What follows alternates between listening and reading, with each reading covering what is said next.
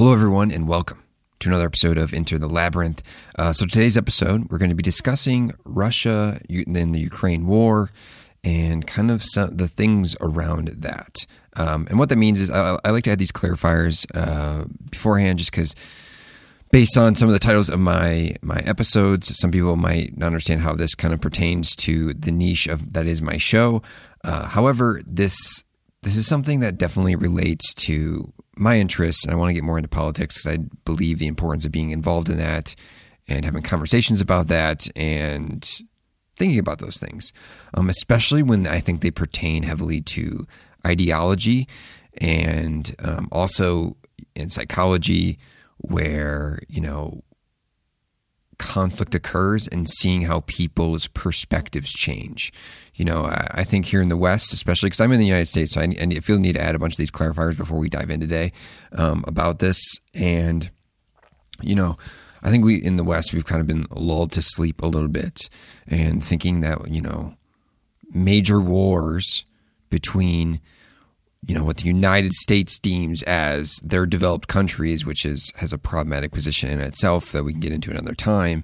We like to think these kind of conflicts were a thing of the past, or in the sense of sending in military troops. We like to think that was a thing of the past, and it's not. And we were lulled to sleep for a bit. And I want to add that clarifier because when I say all this stuff and talk about this stuff today, I'm mindful that I am in the United States. And I do not want to act as though I defend the United States foreign policy. I've maybe not on this show, but I've been outspoken in my life and in my writing against the American foreign policy. Our desire to spread democracy and our desire to be the world police, using proxy wars to extract resources from countries. Destabilizing nations. We see that all across the Middle East. I want to be mindful of that because I see a lot of those claims on Twitter of like, oh, you can't talk about the Ukraine situation. Look at what the U.S. does in the Middle East. I also would like to speak out about that stuff. So I just want to be mindful of that. But this is like a current issue that's occurring right now and affecting people right now. And we're witnessing Russian aggression. So I felt the need to add that clarifier. But before we dive in, like I said, we're going to cover how this involves ideology, like a certain character you might tell by the title that is influencing Putin. And also, the thing I want to kind of start with is kind of giving like a quick overview. So, why Russia did this from a geopolitical standpoint, not even just purely ideological, but it is definitely influenced by the ideology. But I want to first start, and this is going to add that point about how, when conflict occurs, people's cultural biases come about. And I want to play this clip to kind of really set the stage today. And it's from the Daily Show. It represents something really important and around these discussions of these difficult topics that are happening where people's lives are being destroyed, countries are being destroyed, economies are being destroyed, just the whole host of things. But when the civil allure falls away and people show their racist other sides. So let's play this. A lot of people on TV didn't expect a war like this to happen in, let's say, certain neighborhoods. This is not a developing third world nation. This is Europe. These are prosperous middle-class people. These are not people trying to get away from areas in North Africa.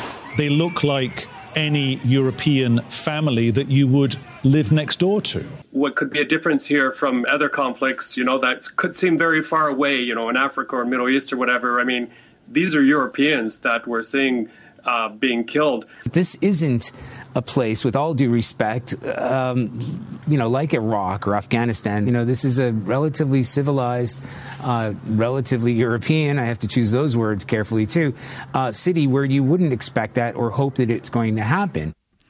Okay, so that last guy, fuck that guy. It's just...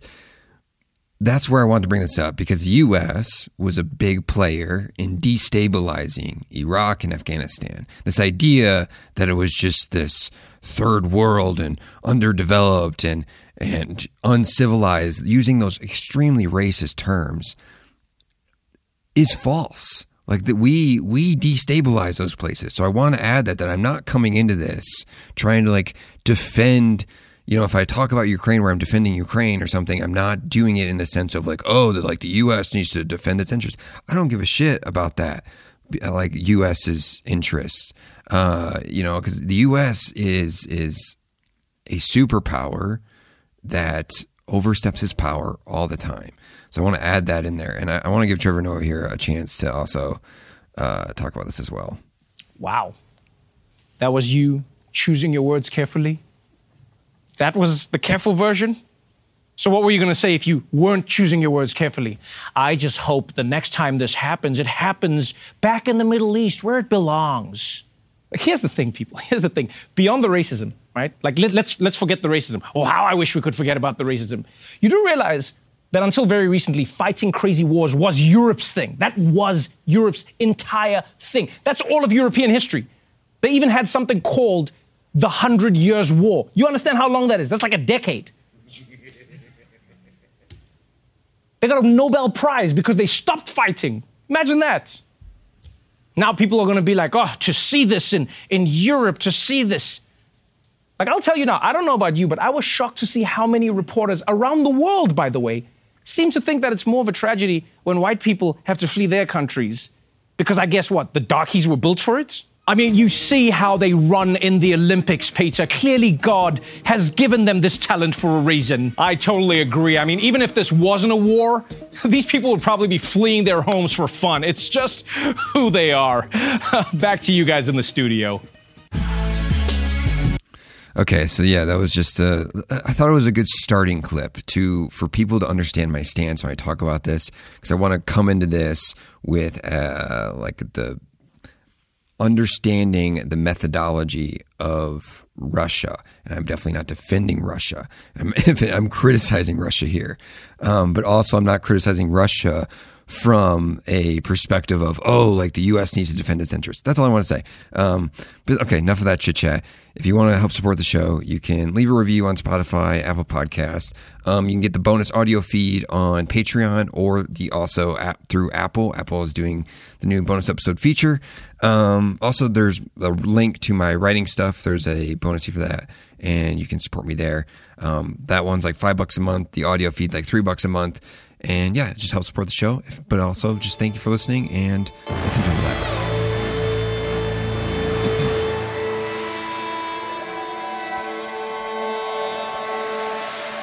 Okay, so to kind of start this conversation, I just want to give an overview, not like cover stuff that I think is being widely covered, but more so give an overview of the geopolitical situation before we start analyzing a potential ideological situation and how ideology is like influencing potential actions. So, for example, it's like Ukraine's country name stands for borderland, and the reason I want to add that clarifier beforehand too is I'm not going to like do this like quick just news rundown of what's happening in Ukraine. I'm having you coming in with an expectation that you kind of get the idea of what's going on, of Russia invading Ukraine, trying to get to Kiev. Their full intentions we still don't know, but obviously Ukraine and Russia have been in conflict for quite some time, right? But anyway, so Ukraine's country name stands for borderland. And I think this is a key to remember when trying to understand Russia's actions, because it's Ukraine, this borderland idea. It's also this borderland because it's a European flatland. It's easy to traverse. It's a good connecting line for into Western Europe and to connecting with the Black Sea and the Caspian Sea. It just plays a big geopolitical, like a, not border, or it is a border, but bridge. And this is where the key comes in. So it is the country that's directly before what is called the Volgograd Gap, which is fundamental to Russia throughout history. So like if a foreign power were to gain like influence in Ukraine, they could easily block Russia's access to the Black Sea and Caspian Sea by blocking off that gap there. Because once you capture Ukraine, it directly goes into this Russian flatland that makes it's easy for Russia because it's Russia's flatland. It has them easy access to the Black Sea and Caspian Sea for, supply lines, exportation and imports and stuff like that. So it's that idea that they're afraid that will get blocked off. Like I said, this doesn't justify Putin's actions. And I want to say Putin because the Russian people do not support this. They didn't think this was going to happen. But Putin is essentially a dictator of Russia right now. So Russia sees Ukraine and has throughout history, sees Ukraine as a necessary buffer for this reason. It sees it as this fighting off NATO and Western expansion. Okay. So that's like the geopolitical idea. So Russia has been building troops and military supplies along Ukraine borders for about a year now. Like this has been talked about for a year. People didn't think it was going to happen just because, although I don't think people expected all the Western supports and with the sanctions to come so unilaterally, so quickly, it's still with how much of Russia's economy relies on supplying energy lines to Europe. It just didn't seem like it was in their interest economically. But Russia, if we know Russia throughout history, their foreign policy doesn't always operate that way. Their foreign policy operates in the sense of maintaining a centralized, cohesive Russia. And that's how the Soviet Union was established. And the Soviet Union had that mindset, that collective mindset of a united Russia, right? So they often operate with this foreign policy, and I just think it's a very outdated foreign policy, but they operate with that foreign policy of essentially extending themselves out to have these buffer zones so they can always keep the Russian homeland secure, right? So Russia's entire history is based on the idea of expansion, right? So ideology gets passed down, those values get passed down. This is something that's been passed down. I still think, obviously I don't live in Russia, but hearing Putin talk and hearing even though we're going to get into this, I think his rhetoric has definitely shifted over the years. It's still this belief that they are following a collective mindset. I think their idea of a collective mindset is problematic. We'll get into that probably a different episode. I don't know if we have time for that today, but still, it's just that idea of centralized control to maintain Russia. Because Russia throughout history has dealt with foreign invaders coming in and threatening their homeland. So they have this kind of ingrained in them. By expanding, they're able to defend themselves. That is their foundational belief system when it comes to foreign policy. So basically holding geopolitical locations, influence and stuff like that. So And it's kind of like that idea that like geopolitics and geopolitical locations, that influences the development of ideology, and ideology gets passed down that way. It's your geopolitics is what determines a lot of countries' destinies, which that's why I'm saying, and that's why it influences people's ideology. And we're going to have a clip from Alexander Dugin, who's a very problematic figure in the second half here, but I wanted to get through this geopolitical explanation for the actions. So, like I said, though, Russia has always focused more on Eastern Europe because its western border, Russia's western border, it's easier to defend because of how the geography and the climate work there. Like a foreign invader is not going to come in through that side. It's just not, the logistics don't work out, right? So it's always been focused on Eastern Europe, and Eastern Europe borders the heartland of Russia, where most of Russia's population is. So that's why, all their actions essentially are meant to defend that heartland. Essentially what I'm saying is Russia is very much stuck in 1990 still. Different use of rhetoric in explaining their decisions, and different mindsets for fighting the West. But the idea of defending Mother Russia is still very much there. And that's not to say it's like that's unique to Russia. But their methodology and reasoning for doing it might be somewhat unique based on how their geopolitical location is set up and their geography is set up and their history and their cultural history is backed as well. And I think that's something we need to be mindful of when understanding why Putin did this, because everyone's very confused why Putin would do this, because we can see how it affected the ruble, affected their economy, how sanctions are affecting them. It's not looking good for them.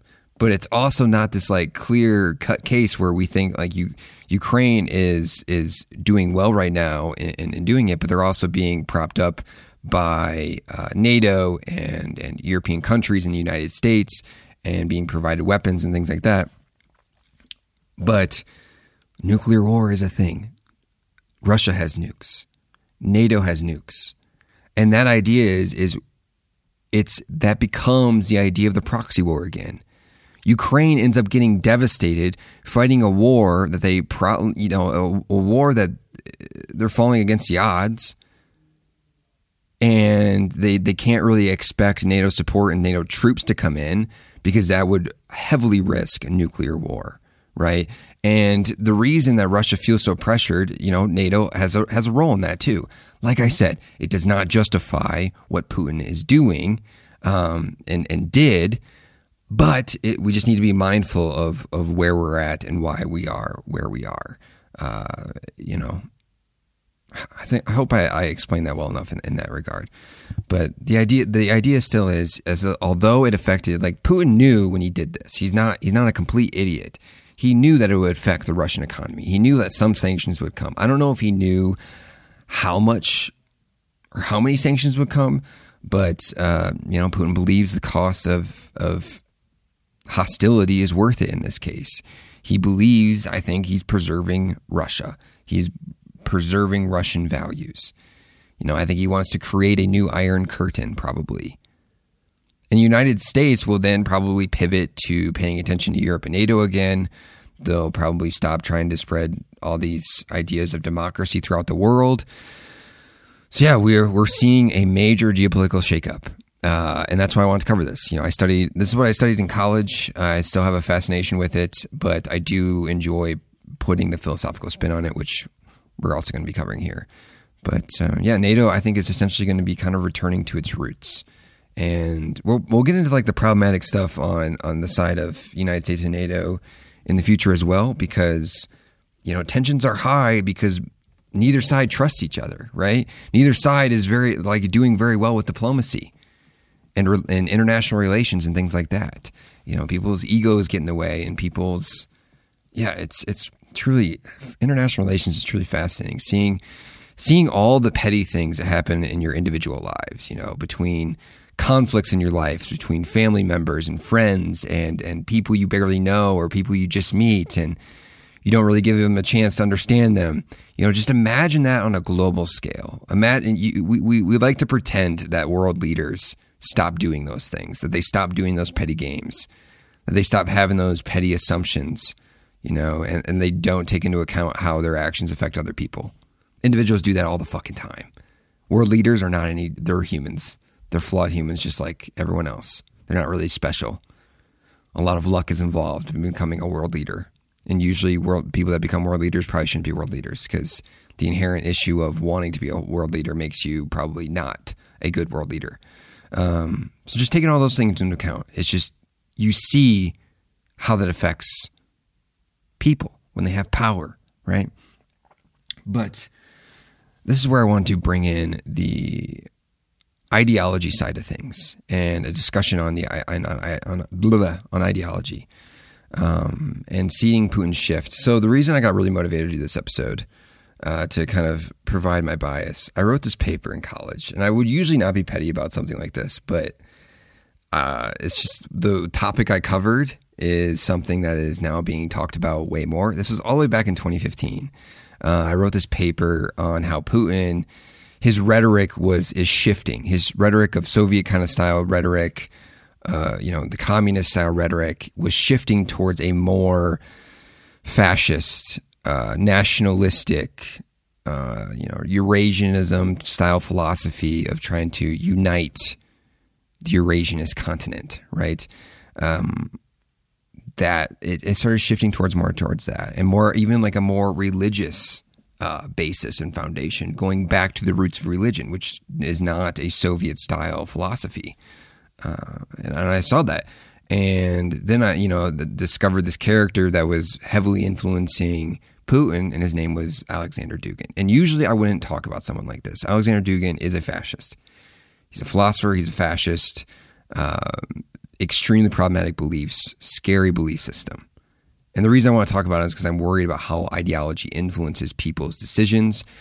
And like I said, I talked about this in 2015 in this paper, and the professor ended up kind of docking me for thinking I was falling into conspiratorial thinking, overstating how much influence Dugin had on Putin. I kind of left it at then because it wasn't super clear at the time. It was the kind of beginning stages of people recognizing how much say Dugin had on Putin. But as the years have gone by, I've noticed him more in the news. I've noticed him even more heavily connected with Putin. And also we've kind of seen a gradual, more aggressive Putin on criticizing the West, criticizing the foreign policy, and having concerns for Russia. We kind of just started seeing more of this rhetoric. And now, and the reason I bring up Dugin too, Dugin has been saying for years that Russia needs to overtake Ukraine. He is a believer that Russia needs to overtake Eastern Europe. He believes in that. That is a foundational thing of Dugin's philosophy, to recreate this what he believes to be a more pure Russia, to unite the cultures of Russia. And the reason he believes this is he doesn't see those Eastern European countries as separate countries, because his belief is that they don't have a separate culture. So therefore, they are part of Russia, and therefore it is justified for Russia and Putin to do whatever they want to invade those countries. An absolutely ridiculous philosophy, fascist philosophy, foundationally fascist philosophy. Terrible, evil, right? Okay, so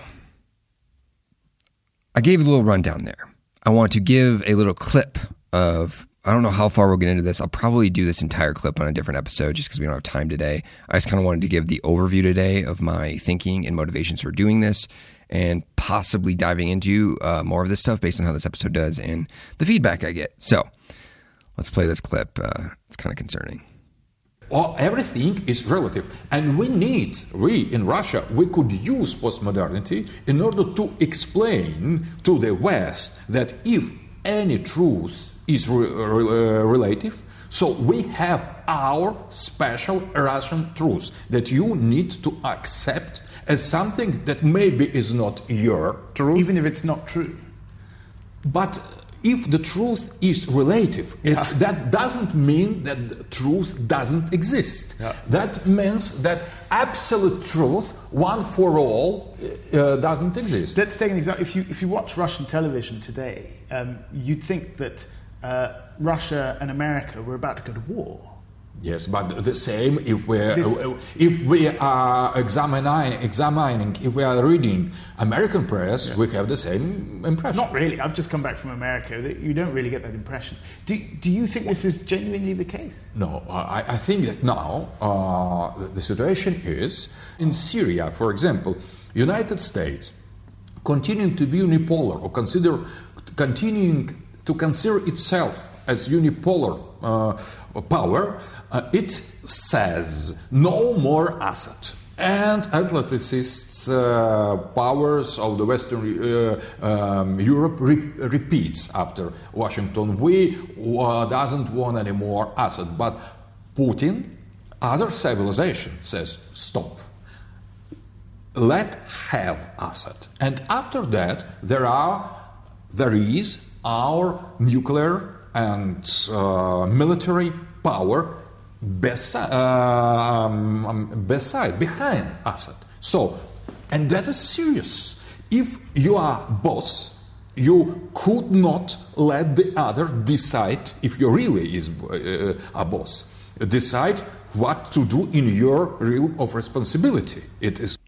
Okay, so that was a little rundown. I know it's obviously English is not his main language. But yeah, you just see this idea that, truth is relative. Truth is based on, for him, the culture that he's in. So it's just this idea of the Russian truth. And he's using the idea of the Russian truth, which is also what Putin's doing. The Russian truth, the Russian culture, the Russian collective. This becomes their truth's justification for imperialism. The United States does its own version of it, don't get me wrong, and I have a problem with that as well. But we also need to criticize when we see it elsewhere. And this is the case, especially when it's from a more fascistic foundation, which I find more concerning. It's very fascist-based. Dugin has this kind of warped idea of collective thinking because he doesn't comprehend that his individual mindset is mandating the thinking. His individual mindset is, okay, we need to think collectively. There's another clip I saw of him, and I'll try to find it and probably talk about it in a different episode.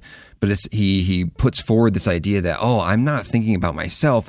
I'm thinking about the ideologies that I believe in, the ideologies that I think are beyond myself, that are the truth I must follow. I'm giving myself to the ideology. So he's giving himself to the ideology. He's giving himself to the Russian truth. But whose action was it to give yourself to that? And then begin speaking this way, and then begin thinking that, okay, this collective truth where some people agree upon it, some agree upon what it may be, whatever Russian culture is, which anytime you try to pinpoint what a culture is, that becomes problematic because cultures are constantly being influenced by each other.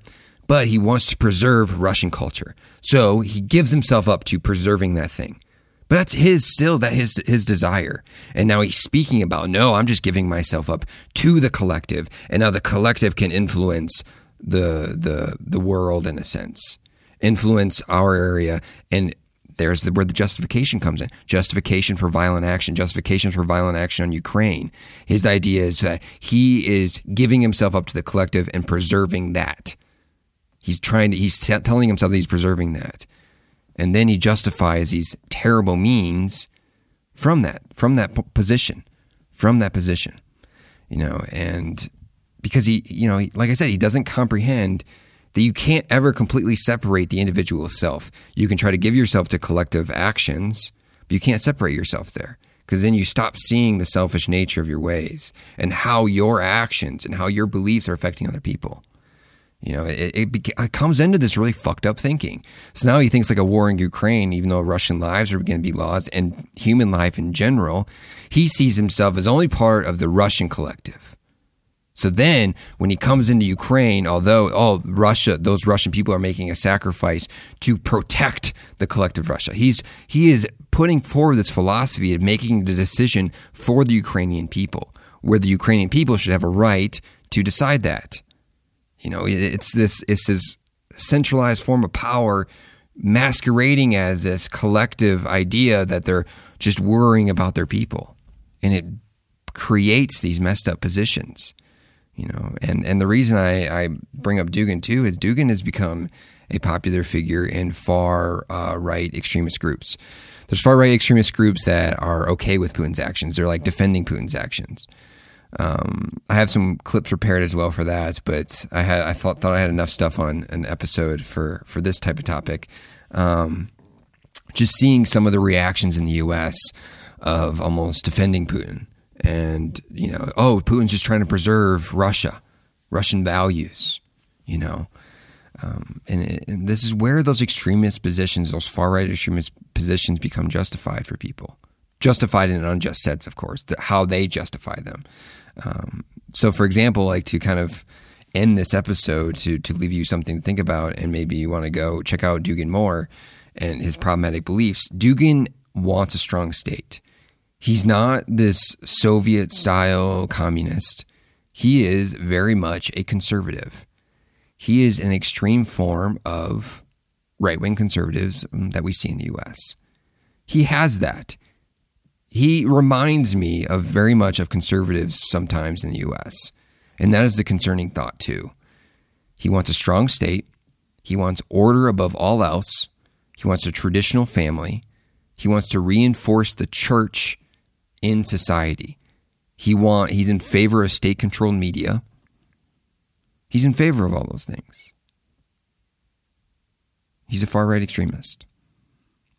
And he uses This is where I hesitate to say this. He has a fucked up understanding of what postmodernism is too. As you could see in the beginning of the clip, he believes, all truth is relative. Everything is relative. And this is what the belief that when everything is relative comes into play, and it becomes problematic because people don't understand the difference between objective truth, subjective truth, and intersubjective truth. And these are things we'll be kind of diving more in the coming weeks as well. But I hope you kind of enjoyed this different style of episode. It's a little bit more of a serious topic than maybe I usually cover, but I just thought it should be covered, and I hope I covered it well enough for you. I appreciate you all for listening. Tune in next time, but it's time for you to get the fuck out of my labyrinth.